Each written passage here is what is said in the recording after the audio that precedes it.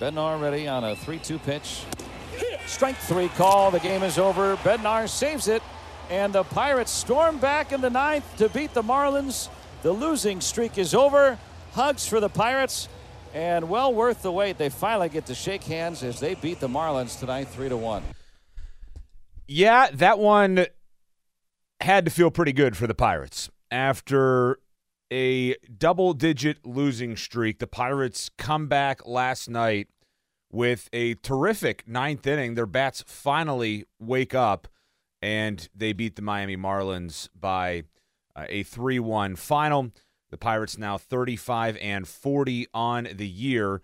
They sit 5.5 games out of first place behind the untouchable, white-hot, incredible Cincinnati Reds, who have won 12 consecutive games but are still a -13 in run differential this year.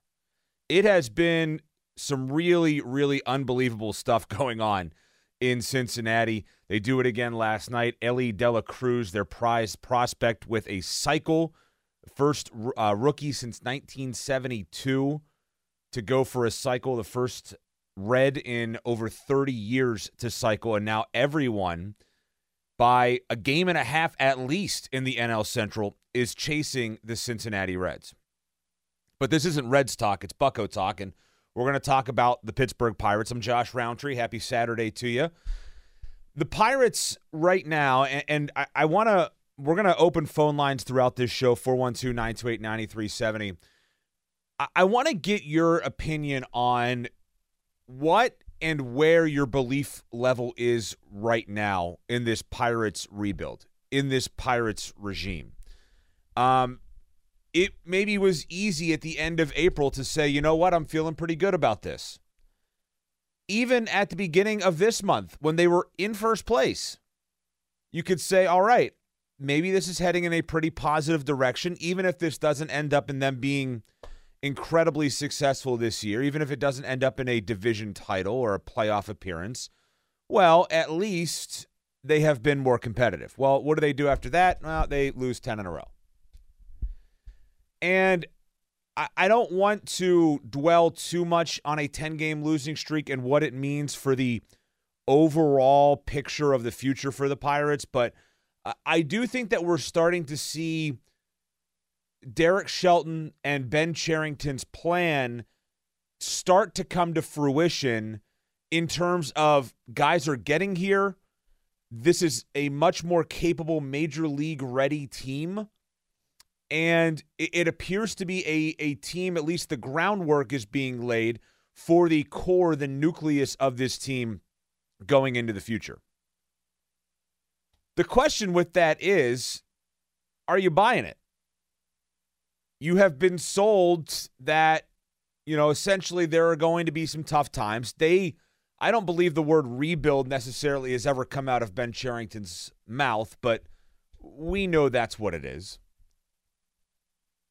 And they have made it very clear that that's sort of their intention. It was, year one was that COVID year, then the strip down begins, then the rebuild begins. Well, we're sort of in, I guess, year two of that rebuild phase, stage two, if you will, of the actual building process. I don't think it has been built yet. And if you're building a house, I think, a lot of the framing work is done. Maybe the roof has been put on, but there are still a lot of final touches that have to be done in order to call this a full-on build up to something at least acceptable. It was an exciting week in that Henry Davis made his debut, Nick Gonzalez made his debut, but the Pirates lost both of those games.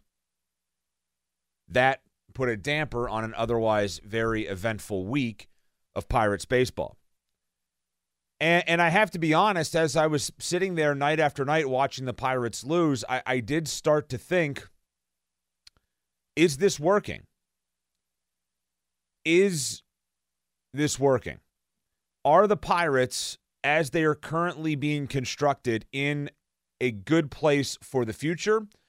Or are we here in Pittsburgh sitting through for the umpteenth time in the last 30 years, a false hope rebuild.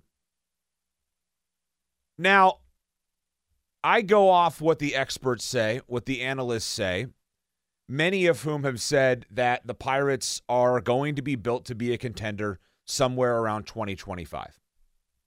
That is when this core group of young, talented players, some of which we are seeing now make it to the majors, that is not only when they will all be up, but also when they will be starting to hit their primes. And that should be enough to get the Pirates to a place of real, legitimate playoff contention. But they're 35-40 after starting 20-8. That's not good. They are 15-32 since the first month of the season. That's not good.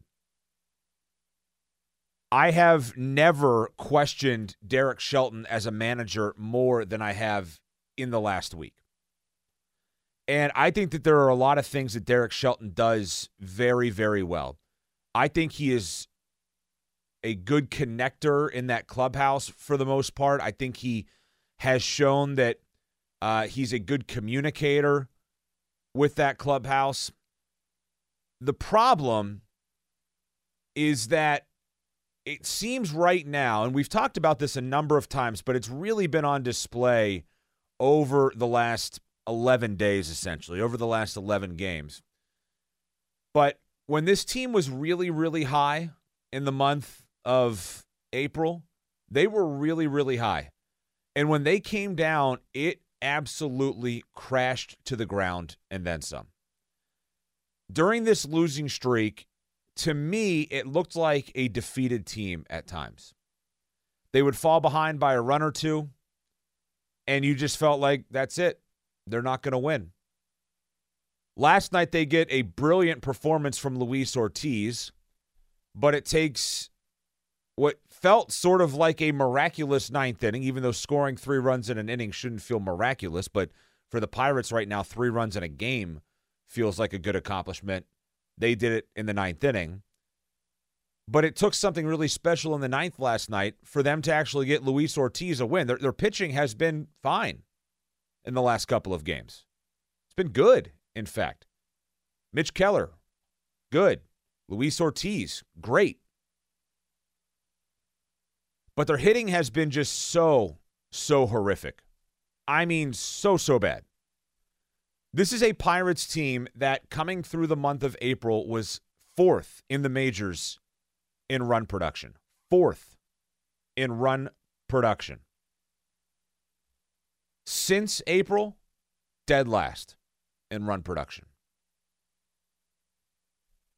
I remember talking with you back sometime late April, and I remember having the conversation in which I said it's just hard for me to fathom a circumstance in which everything collectively falls off for the Pirates. Yeah, they might slump from a hitting standpoint, but the pitching will still be there. Or, maybe the pitching won't be as good as it was in that first month where every single start was a quality start, it seemed like, for Pirates pitchers. But it has. The base running has become terrible. The fielding has been incredibly inconsistent all season. And then the hitting and pitching have both sort of collectively slumped here since the start of this month. If you want to hop in, 412-928-9370 is the number. What's your level of confidence right now with the Pirates? What's your level of confidence with Derek Shelton compared to Ben Cherington? Do you believe in one more than the other? I kind of put them both in the same boat right now, but again, I have never, in the last week, we have seen 2 prospects get called up that have been moved through this system, one of which, I know Henry Davis, a lot of people wanted him here forever ago, but I think they moved him at the right pace. I think we're starting after some early struggles to see him settle in a little bit. Had a couple of hits in last night's game. He's up to batting .267 right now. Drew a walk as well. But I'm curious to get your thoughts on that level of trust that you have in the Cherington regime. Do you like what you've seen in any sense? I know it's hard to talk about things that we've liked here over the last 10 days. I know a lot of people are down right now, but perhaps you see the bigger picture. I do to an extent. I want to see this play out.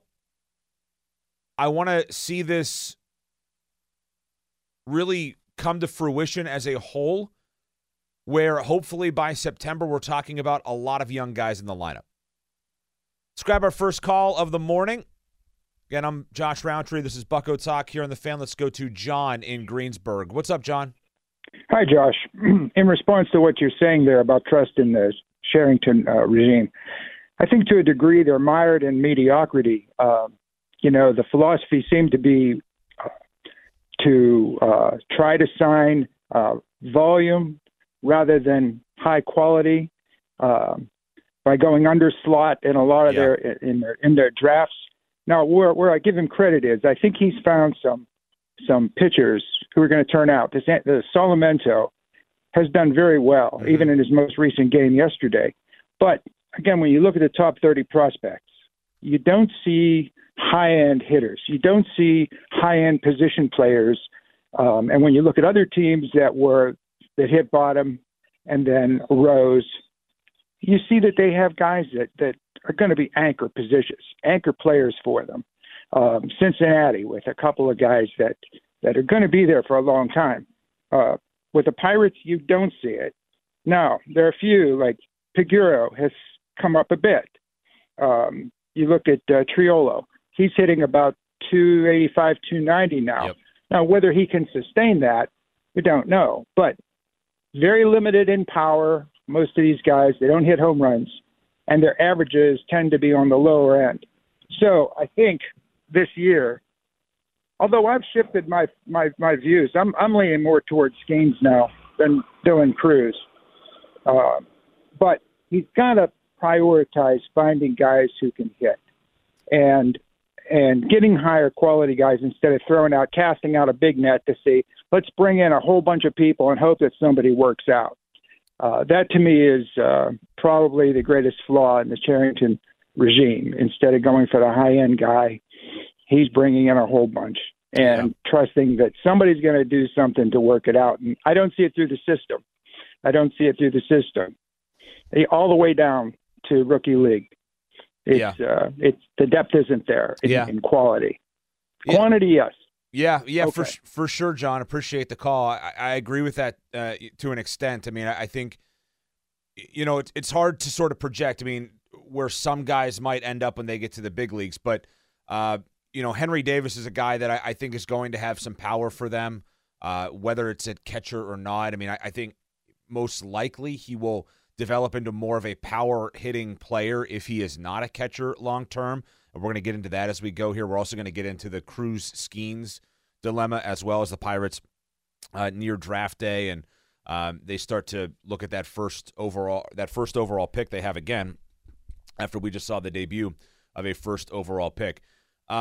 But he is right. I mean, you look up and down, it's not like there are a lot of guys that are absolutely, blistering things down at AAA or AA or anything like that.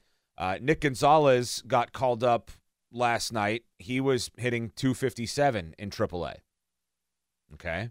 That's not exactly mind-blowing. Andy Rodriguez has been incredibly up and down. He's batting 248. Well, that's two of your top 5 prospects right there who are not really lighting the world on fire. Even Termarr Johnson, who, is down in Bradenton right now, Class A Bradenton, is just hitting 255 there. Now, that's a young guy. I think you have to give him, a little bit of time. He's still a couple of years away. But you would like maybe some better return here off of the investments. And John's right in that, they have now gone for, lower slot, trying to add more, and we'll see if that philosophy perhaps changes here in this draft, where they just say, you know what, we're going to pay big for one dynamic player. I think your philosophy has to change. I think they have worked really hard on developing the depth throughout the organization. It's there somewhat, I think. I think it's certainly a lot better than it was when they took over, but it's got to get a lot better. Let's go to Joe in Mount Lebanon. Good morning, Joe. Hi, Josh. Great show as always. I don't believe in the Shelton-Charrington regime too highly right now, Josh. Derek Shelton, this guy was a hitting coach for Minnesota before he got here. Yep. During May and now June, hitting has been horrific. They rank last in the majors in the hitting. He's done nothing to alleviate the situation. My second point, Josh, developing prospects is only half the battle. You've got to bring in quality free agents in here. Don't open up your checkbook a little bit. Don't dumpster dive and bring in guys like Connor Joe, Carlos Santana, who's batting .230 in the batting cleanup, a 43-year-old pitcher, and a guy named Austin Hedges. Open up your checkbook, bring in some quality free agents. Now, I'm not talking about Garrett Cole and $345 million. I'm saying open up your checkbook a little bit, bring in quality free agents, and don't dumpster dive. But and, Joe, thanks a lot, Josh. Yeah, thanks, Joe. Appreciate it. Here's the problem with the point, Joe. What high price or even moderately priced free agents want to come play for the Pirates right now? And that is hopefully going to change here. And I get that money can talk in certain situations, but if you're a player who can get an equal deal or a closer deal on a team that is going to be a winning team, why would you want to come play for the Pirates right now? So I know it's easy for people to say, well, why don't they spend money? But that's only part of the equation. And you're right. Should they spend more money? Absolutely.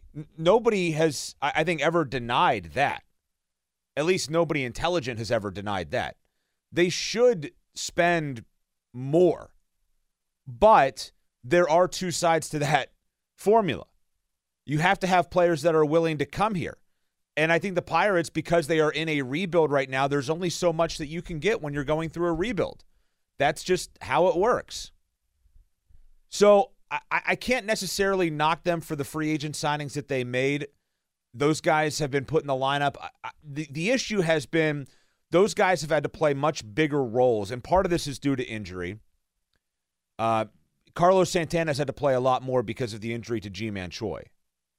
Connor Joe, I don't know that they anticipated him to have to play as much, or certainly did not anticipate him being a 3 or 4 hitter at times in their lineup. That's not what they ever anticipated out of those guys. So I have more of a problem with that than anything else. But I also think that when you're going through a rebuild and you have to, sort of bridge a gap from your tear down to your new guys being available, these are the guys that you have to sign. You have to sign your Connor Joes and your Carlos Santanas and your Rich Hills. Older guys, veteran guys that are only going to be here for a year or two that will help sort of bridge the gap and help you lay that foundation for younger guys. Let's go to Michael in Irwin. Good morning, Michael. Good morning. Love the show. Thank you. A couple things to kind of piggyback on what you guys were just talking about regarding the free agents.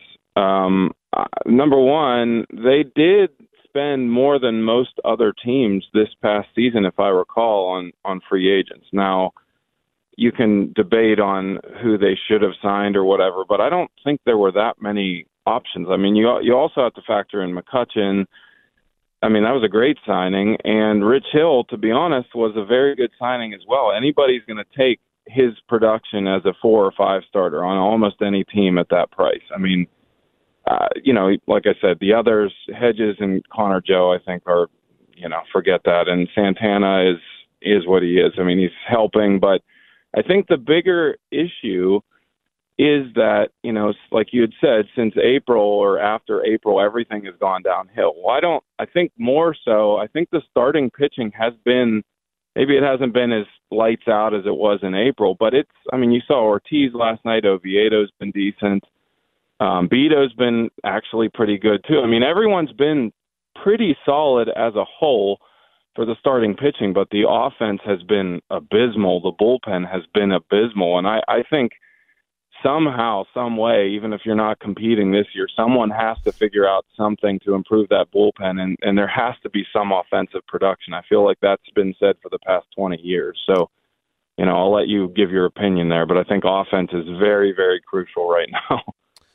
Yeah, no question. And I think they have to find a way, and appreciate the call, I think they have to find a way to find bats. And, I go back to the point you made about off-season spending. The Pirates were, I think, moderately competitive. You look at sort of where they spent money. They spent $30 million in free agency this year.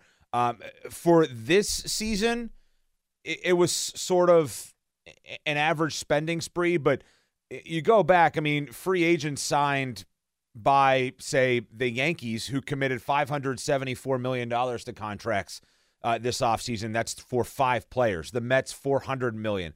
The Pirates committed $30 million. So, yes, they spent more than some other teams. They were really somewhere in the middle of the pack. But overall, I mean, they made shorter-term deals because they know that they are sort of starting to bridge that gap to what's next. And that's okay to me right now. There will come a time, though, in the not-so-distant future, and I'm talking, next year, maybe this offseason, maybe next offseason, where you have to look at this team and say, okay, our holes are X, Y, and Z. We don't have somebody filling in for X, Y, and Z. Let's go spend some big-time money on somebody. And I'm not talking about Yankees money. I'm not unrealistic. The Pirates are not going to spend that kind of money. They're just not. And I think the faster people get that through their heads, even though they might not like it, and I personally don't like it either, but it's just not going to happen. So the question becomes, how do you get better in other ways? That's what you have to start to look at now. And a lot of that, I think, is lineup-based, but it's pitching-based as well. I mean, there are a lot of questions, I think, going forward now for the Pirates pitching. A, bullpen for sure. B, how do you fill out that rotation? I mean, Mitch Keller seems like a lock in the rotation. Love what we saw out of Luis Ortiz last night. Maybe he's a guy that, can end up being a number 3, number 4, really good number 4, pretty decent number 3 sort of starter for you. Who's going to be your number 2 starter? Is it Johan Oviedo, maybe? Does Roansy Contreras figure it out? Does Quinn Priester start to get it going? And maybe he comes up eventually. Let's grab one more call before the break. Let's go to Jeff in Bridgeville. Good morning, Jeff. Hey, good morning, Josh. The comparison you just made about the Yankees, the Mets, those are Formula One race car teams. The Pirates are at the Butler County Demolition Derby. People just need to understand our interest in them is only to get us to the Steelers training camp. Now, they're a month shy, and they're on a 10-game losing streak, so they almost made it. Enjoy the bobbleheads, enjoy the dollar hot dogs and the fireworks, because that's all you're going to get. So for me, I don't understand all these people dissecting Shelton. They have to play the hand that they're dealt. So it's like they just have to keep our interest till Steelers training camp. And that's my take on it. Appreciate the show. Love it. Thank you. Thanks, Jeff. Well, I'm more interested in them past Steelers training camp. I think other people are as well. But I sense the frustration, and after a 10-game losing streak this week, I can understand why people are frustrated. It has not been a good week whatsoever. Our Twitter is brought to you by South Hills Chrysler Dodge Jeep Ram in Peters Township. You can visit them online at southhillsjeep.com, and you can text us on the Edgar Snyder & Associates fan text line 412-928-9370. Edgar Snyder & Associates reminds you to text responsibly. We welcome your calls. 412-928-9370 is the number. We'll get to more of your calls. I know we have Chuck on the line. We'll get to Chuck when we come back, but we welcome more of your calls next here on Bucco Talk on Sports Radio 93.7 The Fan. Swinging a line drive through, base hit. McCutchen is in. Carlos Santana with a 2-out, 2-strike RBI single to put the Pirates up 2-1. Pirates win it last night, a 3-1 final in Miami as the Bucks beat the Fish. By the way, those Miami throwback uniforms, the teal throwback uniforms, Oh, mwah. Those things are beautiful. Great uniforms they had back in the day in Miami. The ones now are okay. Too much coral colors going on down there, but that's Miami, I guess, after all. Let's grab a call. He's been waiting patiently. Let's go to Chuck in Uniontown. Good morning, Chuck. How are you? Good morning, Josh. Thank you. Josh, about related to this Austin Hedges situation, I'm not in the camp that would have booed Austin Hedges the other night. Yeah. Josh, you have 26 players on the team. All 26 are not five-tool players. Mm-hmm. They have different skills. And the answer is simple. You have role players on the team. Right. You have certain players who are good at this and certain players who are good at that. And sometimes they produce a lot of runs, and sometimes they save a lot of runs. You don't bring Austin Hedges in here to hit 15 to 20 home runs. By the same token, you do not bring Willie Stargell in to bunt. It's, Chuck, it's a really good point, and thanks for the call. The booing Austin Hedges thing, look, I'm never going to tell people what they should do unless it's totally unruly when it comes to spending their money. People have the right to boo. I mean, if the Steelers go 3 and out 3 times in a row, they're going to be booing. If the Penguins, are playing the worst team in the NHL with the playoffs on the line, like it happened this spring, and they lay an egg, people should boo. Baseball is unique in that it is an individually inclined sport. The issue that I had was people booing when the guy was walking up to the plate, when he got introduced as part of the lineup. Austin Hedges, as a person, as a professional, has, to me, done nothing to deserve that. If you're saying that you're booing the decision to play him, okay, I get that.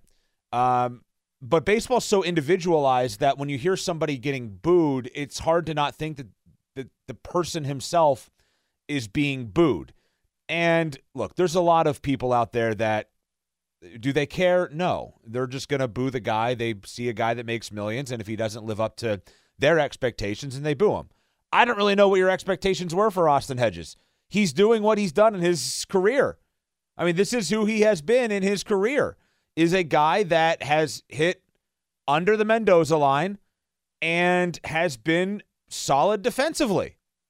So what did you expect was going to happen when he comes here and he hits below the Mendoza line and he's good defensively? Now, part of the whole defensive, part of all that is base runners and stolen bases, and I get that.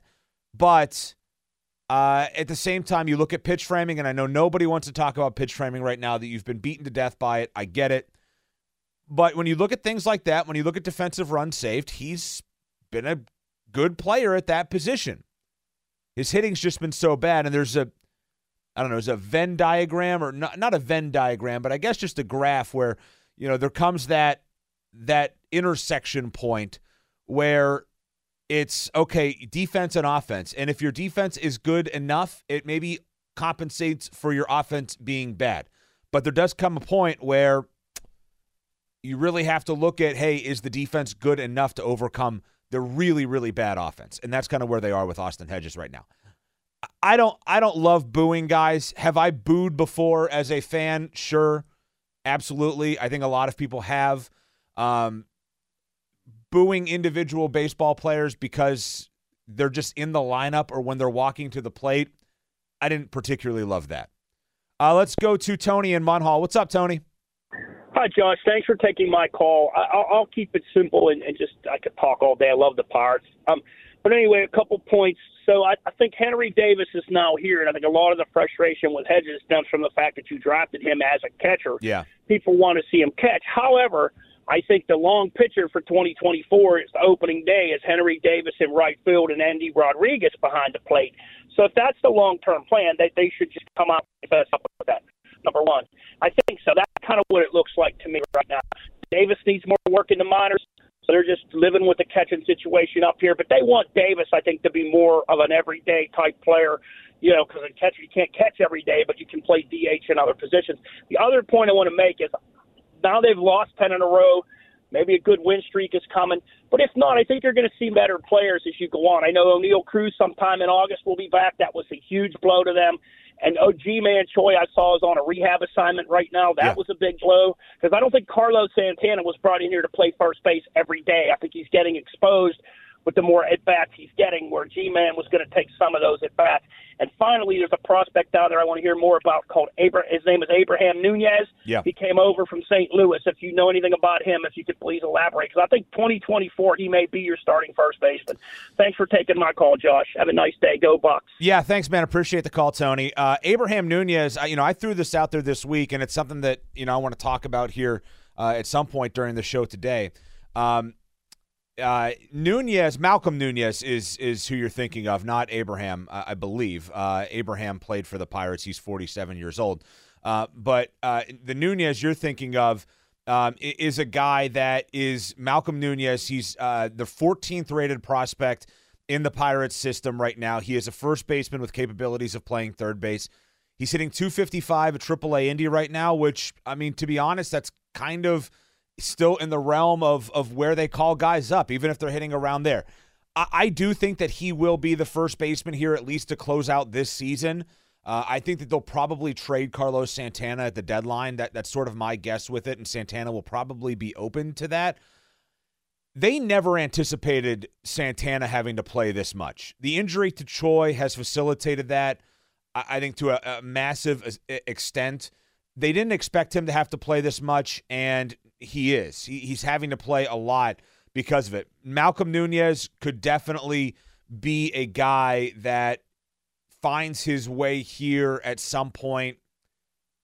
August, maybe. If he plays well here coming up, maybe August. The first baseman position is going to be interesting because, look, if they do decide to move Henry Davis there to catcher, then Endy Rodriguez can go play first base. Endy Rodriguez, by the way, hasn't been very good here of late. So I think we're kind of pumping the brakes a little bit on all the Endy hysteria. But I'm with that last caller. The transparency with this has been either not there or it's just a very strange plan. I don't understand, and I talked Monday night to Bob Walk about this after the Pirates lost and Henry Davis debuted, about catching. And he made the point that, the only way to get better as a catcher in the major leagues is to catch in the major leagues. It's the only way that you get better as a hitter in the major leagues is by seeing major league pitching. It's the only way that you get better as a pitcher in the major leagues is by, seeing major league hitters. So I don't understand how they are going to make Henry Davis into a major league catcher without him catching in major league games. And Derek Shelton kind of got thrown out there at that introductory press conference, and he said, it's going to be rare, essentially, that you see Henry Davis catch. My thought is when games are out of hand, when the Pirates are down 10-1 or they're up 10-1, perhaps, most likely when they're down, you're going to see Davis come in and catch. But the philosophy, I don't understand. It's unique. It's, I don't know if unprecedented is the word. I haven't been able to find a lot of great examples of a guy coming in to be a catcher and not catching. And it makes you wonder if they truly believe that he can be a catcher at the major league level, or if they are just holding on to hope that maybe Austin Hedges can tick it up just a little bit at the plate and that maybe they can dive into both. 93.7 The Fan wants to visit your youth baseball or softball teams in action with the Pittsburgh Pirates. Parents and coaches, send an email to us at youthsports@937thefan.com to register your team ages 12 and younger. And 93.7 The Fan may be making a stop to see a game or tournament, brought to you by Living Treasures of the Laurel Highlands. We'll continue that conversation. Henry Davis makes his debut this week. We'll talk more about that. We have Jason Mackey coming up in about 15 to 20 minutes as well. I'm Josh Roundtree. It's Bucco Talk here on The Fan. It's Bucco Talk here on the Fan. Fan weather brought to you by Sun Chevrolet. Summer's here. Come check out Trailblazer, Equinox, and the all-new redesigned 2024 tracks in person and online at sunchevy.com. We'll hear the weather report in just a moment. Let's grab a couple more calls before we head to our next break and then get ready for Jason Mackey coming up to start the 10 o'clock hour. Let's go to Counselor in Pittsburgh. What's up, Counselor? Hi, Josh. How are you? I'm good, man. What's going on? Okay. Listen, first of all, number one, I am still leaning towards a position player, whether that's Bill Langford. I realize that Skeens is a unicorn, if you want to say it, but the problem I see is the Pirates don't, unless I've not heard about it, have anybody in even AAA that they could say, now that Henry Davis is up here, you've got a five-tool position player who's going to hit maybe 30 home runs on top of it. Yeah. And let's just face it, Switklinski is going to have trouble with left-handers and has had trouble with left-handers, and he's very streaky. So you really don't have any power per se and you don't know what that'll be like until Oneil Cruz gets back. Right. And I know everybody thinks Skeens may be the next Garrett Cole or better than Garrett Cole, Strasburger, but there's always that possibility of Tommy John too. Yeah, I hear you on that, and that's been and thanks, Counselor, that's been my sort of skepticism with Skeens as well. You have a guy that went out there, and we'll talk more about that in the next hour, but he has thrown a lot of pitches this season with LSU, and I mean a lot, and he did the other day too in his last start. They have worked him, perhaps overworked him to a point that I feel like Tommy John is probably inevitable for him at some point. Maybe not, but it's hard not to feel that way anymore. I tried to go back and find if he has had, and I think next week we're going to have a reporter from LSU that follows the baseball team there come on, and she's going to join us, Lindsey Vann, next week. But I am worried for sure that if they draft a pitcher like Skeens, like Paul Skeens, that he might not be here for a while because of potentially, that potential of Tommy John. And if you're looking to win now, I would rather them go spend money perhaps on a pitcher and take Dylan Cruz than that guy. We'll talk more about that in the 10 o'clock hour after Jason Mackey. Let's grab one more call this hour. Let's go to Jeff in Ohio. What's up, Jeff? Hey, good show, Josh. There's Sean. Quick comment. I agree with you on the Austin Hedges. I don't believe in booing any of the home players unless they're pulling a George Hendricks operation shutdown or whatever, but you just don't boo your home guys. I try not to do that. But with that being said, I think Carrington and Shelton are the ones that people are frustrated with. I think with Austin Hedges, I'm sure he's a great guy and nothing against him personally, but you can't play a 150 hitter in the major leagues. There's a reason he's not stuck with teams. Great defensive player, that's great. But you can't hit that. Now, 70 Lumber Company, and we've got everybody. We had 7-8 guys hitting over 270 on that team. If one guy hitting over 270, I mean, you can't afford a person hitting 160 when you don't have any run support in the lineup. I just think with our lineup, you have to get a better bat than that. You are going to give up some defense. I get that. And I'm not saying don't have him in the lineup. I'm saying he doesn't need to catch 5 days a week. I think there's a role for a defensive specialist. But, that's my comment. I think the guy's kind of given a hard time. But to be honest, he shouldn't be getting that much catching opportunities. And I would rather see Henry Davis struggle, whether it be or Andy Rodriguez, to get a guy in for the future, to get him ready to go, than to play him 5-6 days a week. Can I give you one other comment? Yeah, sure. On the draft, because I love the draft coverage. I thought the MLB Pipeline guy on the pregame show was phenomenal yesterday, I believe that was. And the Skeens argument is a great argument. And I was leading towards Cruz the whole way, and now I've kind of hedging my bet where, man, it's tough to pass on that pitcher. But the one thing I would say, it kind of led me down, and the guy from MLB Pipeline said this, it was that we had signed Henry Davis because of signability before the draft, that they had worked out the deal. If that's our point, that we have to sign a guy because we don't want to pay him, I hate that. Yeah. I hate that. And to me, if Dylan Cruz is the best player, you take Dylan Cruz. If Paul Skeens is the best player, you take him.